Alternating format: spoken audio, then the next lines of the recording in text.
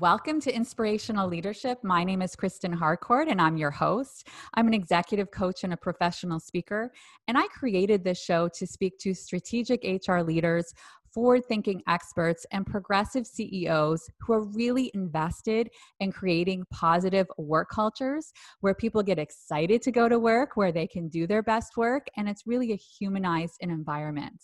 So I am super excited for today's guest. I'm going to be speaking with Alicia M. Campbell.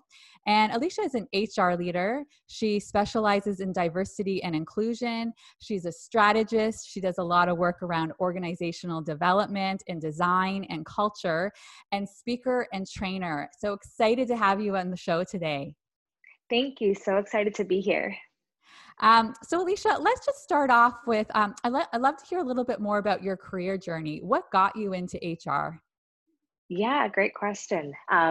So it's funny, I actually never imagined my career growing into the HR field. I actually went to school for accounting, and I was a recent grad, trying to find a job opportunity, and I went to a recruiting agency to see if there was something that they could kind of, help open a door for me. And by the time I left, they were the ones offering me the job. Um, and so I really had to make a decision. I was, literally months from graduation, really eager to get into the workforce. And I was like, you know what? Experience is experience. Let me try it out. Maybe this could lead to other. I'm always that optimistic individual that's like, you never know what, this door can lead to other doors and things of that nature. So I took the opportunity, and I didn't realize just how much I loved, recruiting and working with people, helping them find new opportunities, engaging with their personal life and what they were looking for and their ambitions. And, I thought to myself, this is something I could see myself doing, for a really long time. And then just as my career started to really form, I realized what the areas of HR that I wanted to get more invested into. So I started to then go after roles that allowed me to still use my strengths as a recruiter, but then expose me to other areas of HR, like more of the operational side, or more of the employee relations, or more of the benefits and payroll elements of the HR team. So that allowed me to have a really full scope of, okay, what is the fundamentals of HR? And from there, I was really able to dig deep and say, okay, this is the area I really want to focus on and really kind of hone in my expertise in, which was the employee engagement side. And so I just kept either taking on more responsibilities in my current roles, or being able to find new opportunities that allowed me to, really take ownership in those areas. And that's kind of what landed me here today in my 10-year career. Wow. And I've heard that many times where people didn't necessarily say graduating from school, okay, I'm going to go into HR, but there's different transferable skills. There's a passion, there's an energy around what's happening in that space that really attracted them to it. And, I think that's somewhere I like to start with you, Alicia, because I think with HR, even the word HR, there's different perceptions around HR and what it is. And I think there's some reasons for that. And there's a reason I brought you on the show, because I would consider you a very progressive, a very strategic HR leader. And so from your perspective, why do you think HR sometimes gets a bad rap? Oh, that's a great question. I think it's because I think up until recently, businesses haven't done a good job of utilizing and even further understanding what human resources actually is within the functionality and structure of a business. And so because there hasn't been that understanding, or that wanting to explore the power of human resources within a company, it hasn't been able to really have a seat at the table, I would say, until the last decade, where really like leaders have brought in a human resources to say, okay, listen, we really need to create a people structure. We really need to create a people strategy. We really need to think about how we're looking at our talent, our biggest asset, and utilizing them and supporting them and making sure they're set up for success for the business. And so I think in very, old organizational structures, where it was very operations based and bottom line and numbers and metrics, leadership wasn't looking at the actual talent. They weren't looking at how they're utilizing their people, how they're understanding how their people are literally the lifeline and blood of their business. And that when you put them first, when you take care of them, when they feel supported, when they feel like they are safe and there's trust, that the amount of availability of power within your employee base is just phenomenal. And so as more studies have come to light, as more leaders have proven the various leadership philosophies that surround employee first leadership, I think it's now, very tried and true that when you support your employees and when you create an environment that they're able to do their best work, they will deliver for you 10 times over than when they don't feel supported and when they don't feel that they have that element of psychological safety. And so growing in my career, and I realized those elements, in real time. And I realized when I was in environments where I was supported versus where I wasn't, it was very clear to me that this is the, anthem that I want to ring loud and clear when it comes to human resources. If there's anything that anyone takes from any conversation that I have, it's that employee first leadership is where you are going to optimize your business in ways that you never thought were possible. And so I think there's just been a revolution about that in the last little bit, and it's becoming very, very clear, I would say, every day, and from every article, from every podcast, how important this area of business leadership is. And it's really starting to have HR a legit seat at the table. Absolutely. And that's why I even like when it's called people and culture, and even sometimes changing resources, because resources sometimes feels like a leftover of the old paradigm where it is like these resources, these capital, and their numbers and metrics. And no, they're human beings, and you treat human beings really well. They want to succeed. They want to help you, your business do really well. And I think as you were saying that too, when you start to notice those more progressive cultures, there's also this really strong understanding around the purpose and the mission and where they're going. And each individual feels very connected in their way to that purpose and feel that meaning and then that sense of belonging. And, as we start to think of this sense of belonging, I know you're doing a lot of work in the space of diversity and inclusion. And right now there's, I believe, what should have been what has been happening for many years, but there's a really good shift happening right now, some amazing dialogue. And then it feels like, and this is what I'm receiving, and I think, again, it's the progressive companies, this isn't an exercise. This isn't something we're checking off in a box. Yeah. They're really getting the ways they were detrimentally holding back individuals when we come with some of the marginalized individuals in their organization. So talk to me a little bit around what you're noticing and what you're seeing and where you might see hope. Yeah, that's a really great point, Kristen. I totally wholeheartedly agree. I feel like this time it's different. Like you had mentioned, I don't feel a lot of the companies who are serious about truly creating a more inclusive and equitable workspace, this is not something they're just trying to check off a box to. They're truly trying to revolutionize and change their workforce culture from the top down. And I'm seeing strategies being put in place. I'm in conversations with my other colleagues or, other mentors, and HR is at the head of the table, and they're bringing in specialists. They're putting towards budgets. They're creating infrastructure. They're creating a space where not only is it just leadership led, but the employees have a voice as well in a way that is really unfiltered, and kind of not trying to fit into an agenda, but is truly made to support them in the ways that they identify support. Because a lot of the times when you hear about support and our marginalized employees, it's like, well, we have this resource or this resource, and it's like, well, is something really support if that is not the way that I feel supported? Does that mean that I have to say it's support if it's not what I identify as support? And so when you think about it like that, it's like, although the intentions maybe in other areas may have been good, they weren't resolving the actual issues. They weren't talking about the tough conversations and putting numbers and metrics and goals towards correcting something that hasn't ever been fixed probably since the inception of the organization. And so when you think about how much work or rework needs to be done and how much rethinking and regrowing needs to happen, it is not an overnight process by any means necessary. It's something that is going to take years to fully come to its full realization, where the diversity and belonging of a business is the fabric of who they are.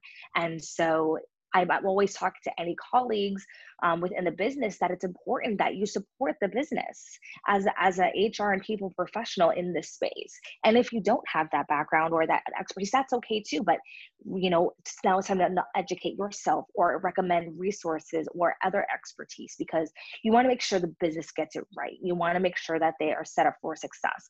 And ultimately, as the overseers of people and culture, that's essentially what we're here to do, to make sure that our people are set up for success. And that starts from the leadership downwards. Like, there's no one that's excluded from that oversight. So it's really important that we, I think, more so as HR and people professionals, take that extra time and extra work to truly understand what a company needs to do to transform, share resources, watch videos, podcasts, whatever element you want to get your information from, and be that proactive essence that the leadership needs, so that they're not walking blind. And then through that, get them to own accountability of how they are going to own the diversity and inclusion strategy for the company, and then help support them as they start to execute that.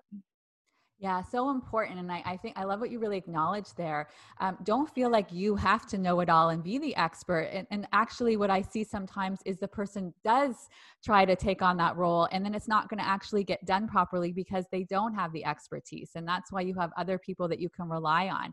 And so I think when we start to think about diversity and inclusion and equity and belonging, there are some really strategic ways that this can be done more effectively. And I really liked when we were having our last conversation, you talked about some of those ways that you can, this isn't about a Band-Aid. This is getting at the root cause. And you started to allude to some of those things just in the last question. But what else do you think, how does it look different to really take a strategic approach around this?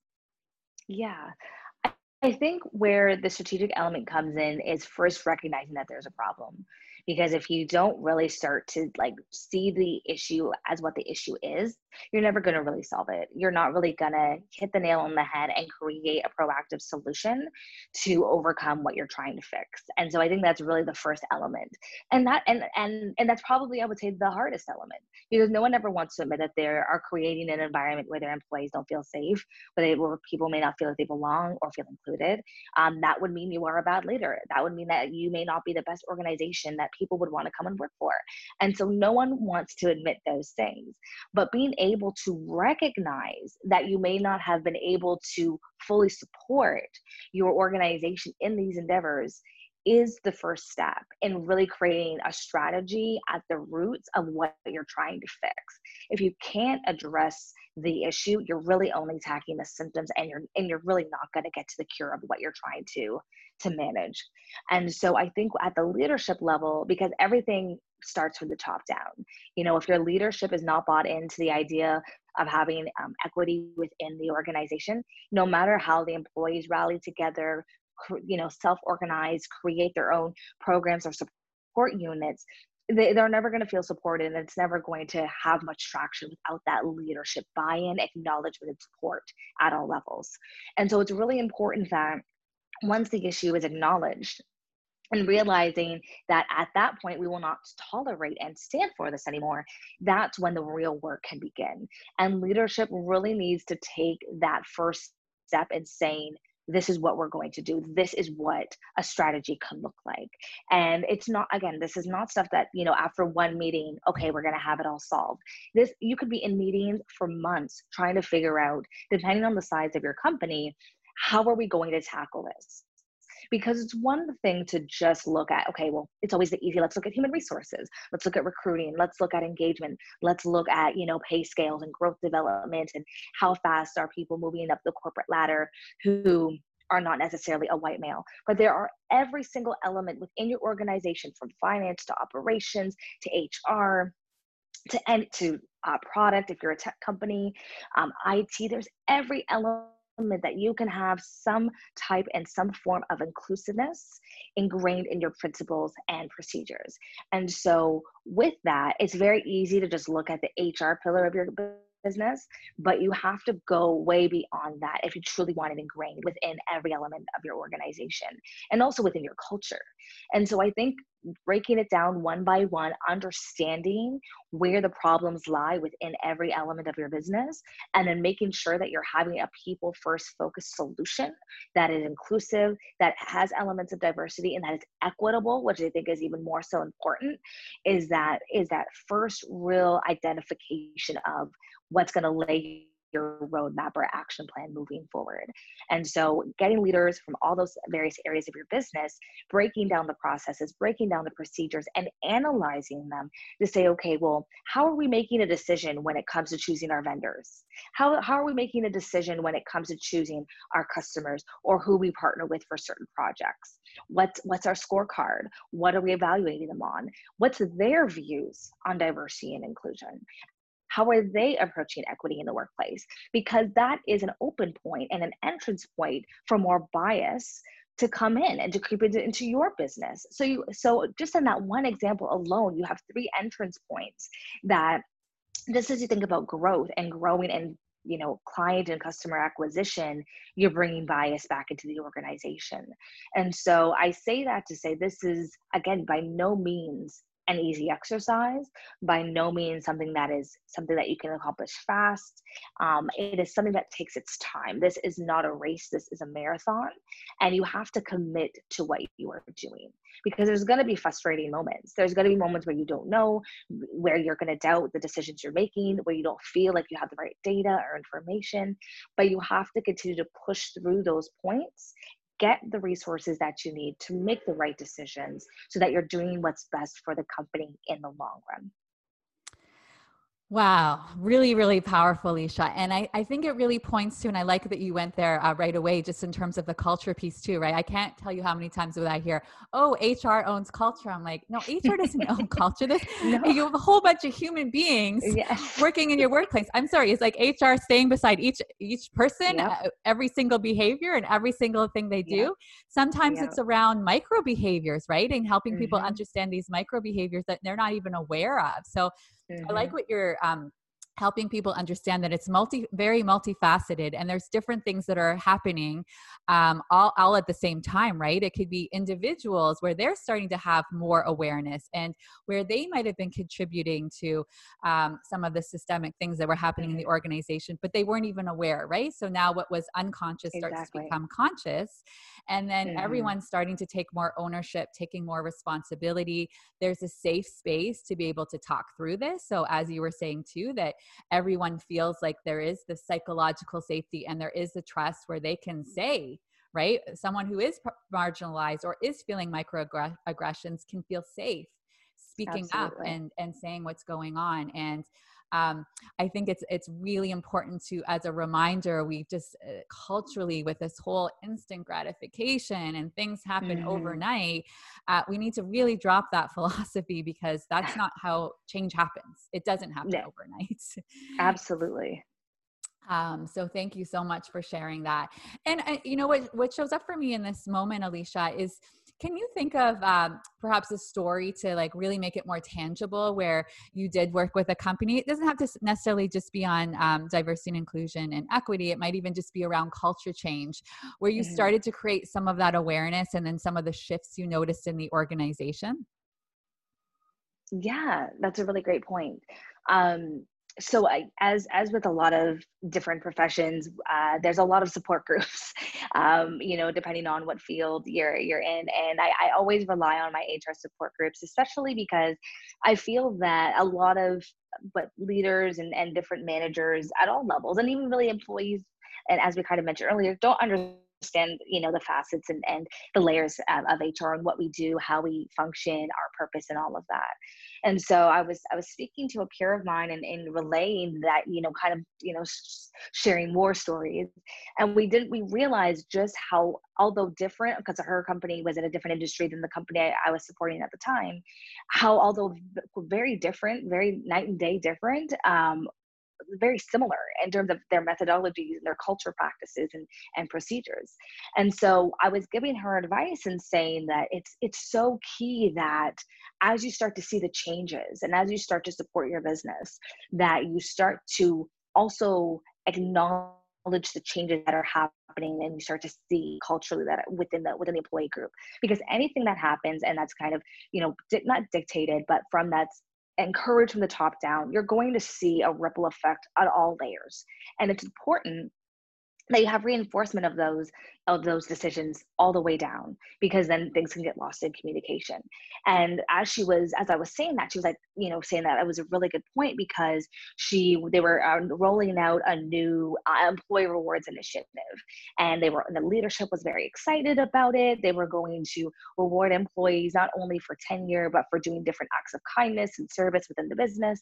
And it really started to build a camaraderie with all the employees, to a point that they were supporting one another. They were communicating better. They wanted to see each other win instead of tearing each other down or be competitive in a way that was more toxic than healthy. And when the company started to say, we are prioritizing how we treat one another and recognizing what that looks like, and started to reward those good behaviors, that's when the employees really started to take note and really started to alter and modify their own behaviors to align to the leadership's new expectation. And the leadership had to stay true to their alignment. They did, show open recognition and rewards, and they had different friendly competitions that allowed individuals to, be able to talk and share and relate, but being able to show their different expertise in the different areas of their business. And literally within the next 6 months, when they did their employee engagement survey, engagement was up 25%. Which at that point, the reason that this all kicked off was because they felt like people just were connecting anymore. People were starting to not feel connected to the business, not feeling connected to each other. And it broke down communication. It broke down trust. It broke down relatability, to the point that it actually started to affect client relations, because there was just too much broken telephone happening.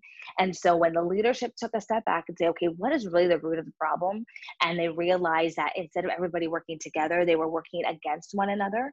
They realized they had to change the culture and the attitudes. And they realized that there was a massive turnaround in that. And through the years that they continued to push those initiatives and innovate in that way, employee engagement results went up, client satisfaction went up, employee happiness went up as well. So there was just so much good that came out of realizing that there was a problem and wanting to fix it with a proactive employee first solution. It's funny as you're saying that, Alicia, because I laugh, because there's so many parallels to kids, raising kids and raising employees, because it's the same thing. Of course, you want to always positively reinforce the behaviors that you want to see more of, and constantly acknowledge it. So they're like, oh, I like this. I get rewarded when I'm doing that. People are noticing. So I want to do more of that. And, I think about the old style of leadership that was a very command and control, right? People don't want that, and kids don't want that either. Kids don't want their parents like using fear to make things happen. And so I really like what you're pointing at is, continue to help people understand what those behaviors look like, right? Because it's one thing you can have these beautiful values. Okay, what does it look like? What are the behaviors to be using those values every day? And then it also reminds me of, when you think about your leaders in the organization and how you're compensating them, well, are you also giving bonuses around the fact that they are using those behaviors every day? When you start to look at performance and look at personal development and what they're doing well, are you only focusing on the business outcomes? And if they got their numbers, then they're getting bonuses. Okay, well, then you're just reinforcing. Okay, so I'm only going to get compensated, and it's only being reinforced on me hitting my numbers.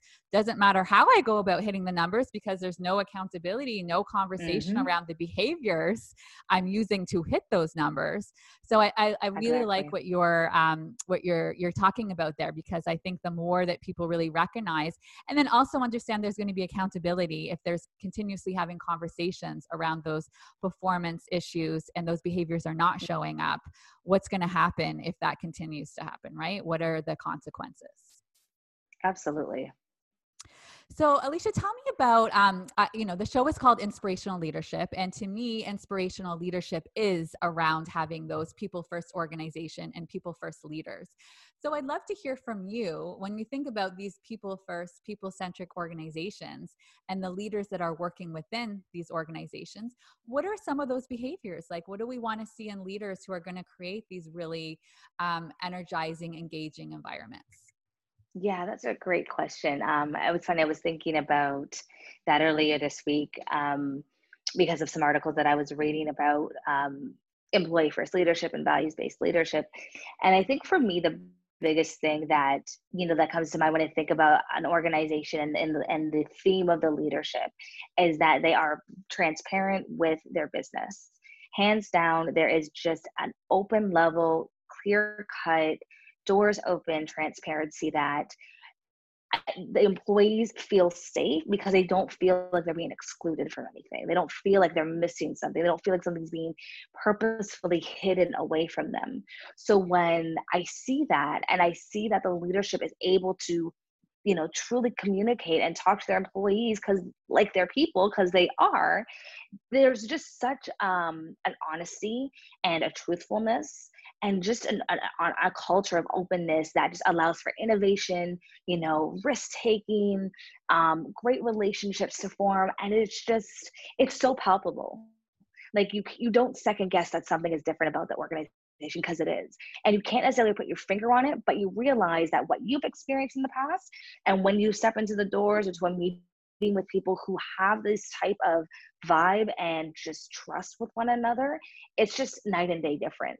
And so again, it all starts with the leadership showing that example. Because if I'm an employee and my leadership, I know that is not being transparent, they only tell the facts that they feel make them look good, I know they're not being honest with me, it makes me think, well, what's really going on here? What are you saying to me as an employee that I can also not have to be honest or also not have to be open and truthful?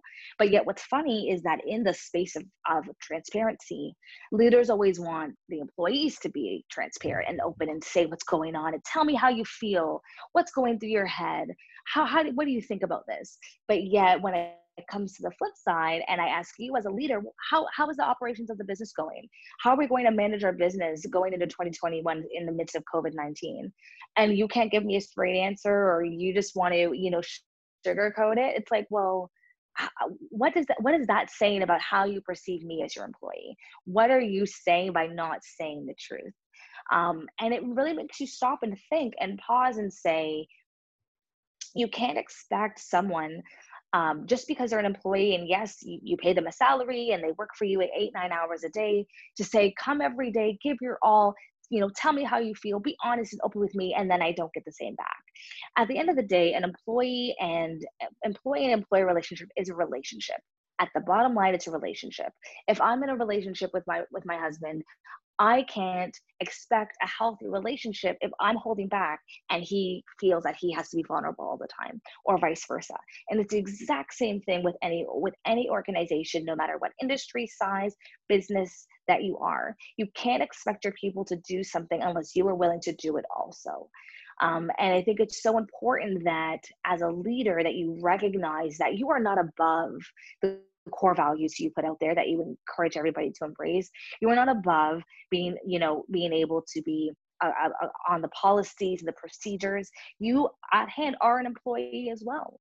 And so I think when leaders understand that, and that employees, that they work for the employees and the employees don't work for them, that's when you start to see the shift in the type of leaders that truly understand what they're in the business to do. At the end of the day, a leader is essentially supposed to increase the ROI of a business. And the biggest asset on any bottom line is usually more or less the employees. And so if a leader can be able to make that connection and be able to tap into what it truly means to be a people first leader, your competition doesn't stand a chance. Absolutely. And I think, as you said, that's a shift, right? Sometimes people are just not operating from that paradigm. And so to get a little bit more tactical, As an executive leadership coach, I'm constantly working with leaders who are, of course, at the stage where they are open to growth. They want to work there. I don't tend to work with people who are over here, who are, performance, the organization's about to kick them out and say, okay, one last shot, right? I'm the ones who Yeah. are good, wanting to go to great, right? Yeah. They get the value, they get the responsibility, they get the gift of being a leader. But like all humans, we all are going to have strengths, and sometimes they're not going to be leveraged as well as they could. And then we're going to have blind spots. And to me, coaching is such a great space and opportunity to learn more about yourself and those ways that you could be holding yourself back, getting in your own way without realizing it. So I'm Mhm. just curious for you, Alicia, because you've been working in as an HR leader and have exposure to leaders all the time. What do you notice are some of those struggles that leaders have where there's an opportunity for development? Do you see some patterns? Yeah, all the time.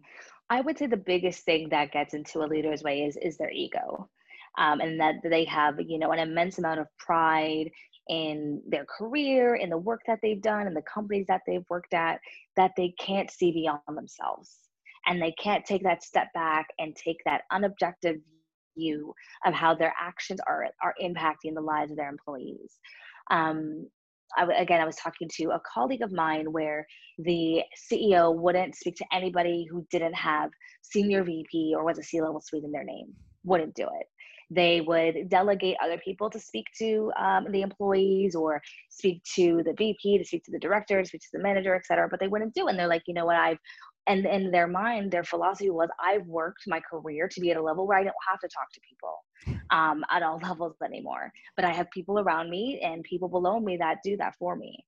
And it was when you hear things like that, my heart sinks, because it's like, you you really don't get what it means to be a leader. Yes, you lead, you have an organization of people, you lead a business, processes, procedures, you're responsible for revenue and bottom line, but you really don't understand the essence of leadership and the importance and the duty that you hold with that type of responsibility. And it's just it's so sad, because there's so much we could probably learn from that person, so much that they could teach us with their years of experience, the things they've seen, the things that they've interacted with, and they could share that knowledge and learn themselves from the rest of their organization, but they choose to shut themselves out from that. And so I find that always ego and pride are the two biggest things that get in the way of leaders really looking to make that transformational change. And I don't say that lightly, because I know that looking in the mirror and having either someone else tell you that, there's a problem, or you recognize that there's a problem, it's a hard pill to swallow, because no one likes to think that they're wrong at the end of the day. But it's important that at any leader, especially as you get higher within the organization, that you have either a trusted third party, unbiased individual that can give you honest, critical, and imperative feedback on your leadership styles, and kind of give you a report card. Because if you don't have that individual truly letting you know how your actions are being perceived, you will never get better.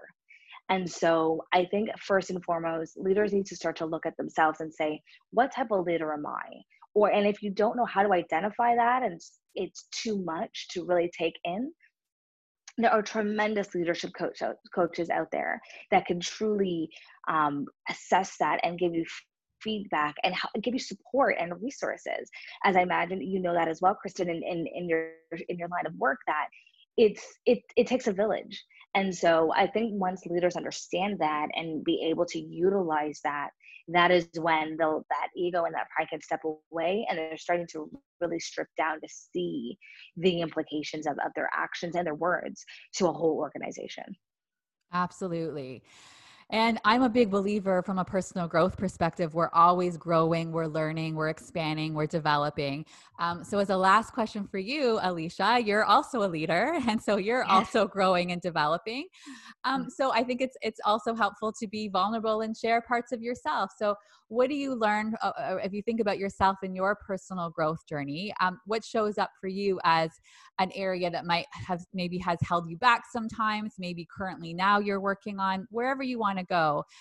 Share a little bit with me in terms of your personal growth journey. Yeah, that's a great point. I think in my career and being, a female and a woman of color, I always thought I had to have the answer. Especially being in the HR field where I always had to back up whatever I said with a number or a metric or research. It was important and really imperative that I got it right, always got it right. And so I was very hard on myself. I was very critical of myself earlier on in my career, where if I felt that I didn't have it down to the exact science or to the exact number, that I was going to be, looked down upon from my colleagues and from my leadership. And so that created really, in essence, a mindset in my head that I was never good enough and that the work that I was doing was not good enough. And as I continued to grow and mature, not just only as an HR professional, but as a woman, I realized that saying I don't know something is okay, and that there's strength in saying I don't know something. And the reason I came to that conclusion was because I actually was in a situation where I was so nervous about an employee situation that I was dealing with, that I wasn't clear on the facts of what was going on in the situation that I was asked to give insight into. And I realized that by me trying to overcome my insecurities through what I thought was the right thing to do and the right thing to say, I was actually making the situation worse. And so I really had to take, after that situation resolved, I really had to take a step back and say, Alicia, are you a solution to the problem, or are you adding to the problem? And that was a really hard point in my career, where I had to figure out, is this where I want to be? Is this where I feel that I am adding value? Do I feel like this is my purpose? And it took a lot of soul searching. It took a lot of digging. And I really had to come to a point for myself where I had to be okay with not knowing everything. I had to be okay with not being the expert. But I didn't stop there. It's like, okay, you're okay with that, but what are you going to do about it? What is the solution? And I really just doubled down on learning, developing, going to webinars, seminars, taking online courses, reading books, listening to podcasts, and whenever I possibly could, immersing myself in a world of education so that I knew what I felt were my areas that I didn't know. And I realized that my leaders and the right organizations appreciated that more, that my confidence of saying, listen, I don't know something, but I want to make sure I get the facts right for you so that you're confident in the decisions you're going to make. Let me circle back with you and make sure that, these facts are checked correctly. There was more appreciation and more value for that line of language than just saying, okay, yep, I know it all. This is what you do, A, B, C, D. Don't worry, just trust me. Because at the end of the day, trust is again, even with our relationship, trust is not something that comes overnight. So every moment that you interact with someone, communicate, do work with someone, collaborate with someone, you are either building trust with them or taking it away. And I was realizing that the way that I was working, it wasn't where I should be constantly building trust, because I need to, as an HR professional, to do the work that I need to do. That wasn't always my outcome. And so I had to really take a step back and, do my own reflection and do my own self-identification of what is it that I'm going to be doing moving forward to ensure that I'm adding the optimal amount of value to any business that I support and that I work within, and making sure that, okay, I am now going and becoming that trusted advisor because they know my methodology and my mindset, that I have their best interests at heart. And that's honestly what's been carrying me through into this, later part of my career, where I'm able to understand, I'm able to identify situations a lot better, and I'm okay to have that real conversation with myself. Because at that point, I didn't have anyone, else to have it with me. So, I had to do that to myself. And now as I've, grown, I have, a support system and a group that, also helps me in that space. But I really did have to take that first step on my own. Thank you for that really, really honest share, because I guarantee you every leader who's listening to this has had that kind of situation, and it is a part of their everyday. And I think that, and I can't tell you, it does show up so often in coaching as well, right? It's okay to not have the answers and to say, you know what, that's a, I'm not 100% sure. There's a couple things I want to check. Let me get around that. Let me get back to you. Mm-hmm. And there is this belief that, I need to know right in that moment. And it's so beautiful because anytime you model like that, you're helping another leader see the same thing. Oh, Mm. it's okay for me Yeah. in that moment to say, I'm not 100% sure. And then Mm-hmm. they're all understanding like, oh, okay. And because it is in the whole grand scheme of things to get to the right solution, a lot of times you need some more facts. You don't have everything in that moment, or there is some expertise you might want to get outside. So I think that's really Exactly. great advice for everybody listening. And Alicia, as we start to wrap up today's conversation, I always like to give my guests an opportunity to leave a final thought with the audience. So Mm-hmm. what comes up for you in terms of a final thought? Yes, I would say this is my mantra, which is if it doesn't challenge you, it doesn't change you. And so for myself, I'm always that individual that's looking to strive bigger, aim higher. And I'm really coming to the conclusion that if I don't feel uncomfortable, I'm not in that phase of growth. The moment that I'm comfortable, it's time to change something up again. And so I just encourage everybody that's listening that, you're looking for that next step in your career. You're looking to maybe make a pivot or a change in your career. Find out what your uncomfortable zone is. And because that is where you're going to experience that growth and that change that you're looking for. Yes, find those edges. Yeah. Thank you so much for being on the show today, Alicia. Thank you for having me, Kristen. It's been a pleasure. For everybody listening, please go to the website, KristenHarcourt.com, for more information. There'll be more information on Alicia as well. And if you're not already subscribing, you can also subscribe on the blog at KristenHarcourt.com or on Apple Podcasts. Thanks, everyone. Have a wonderful day.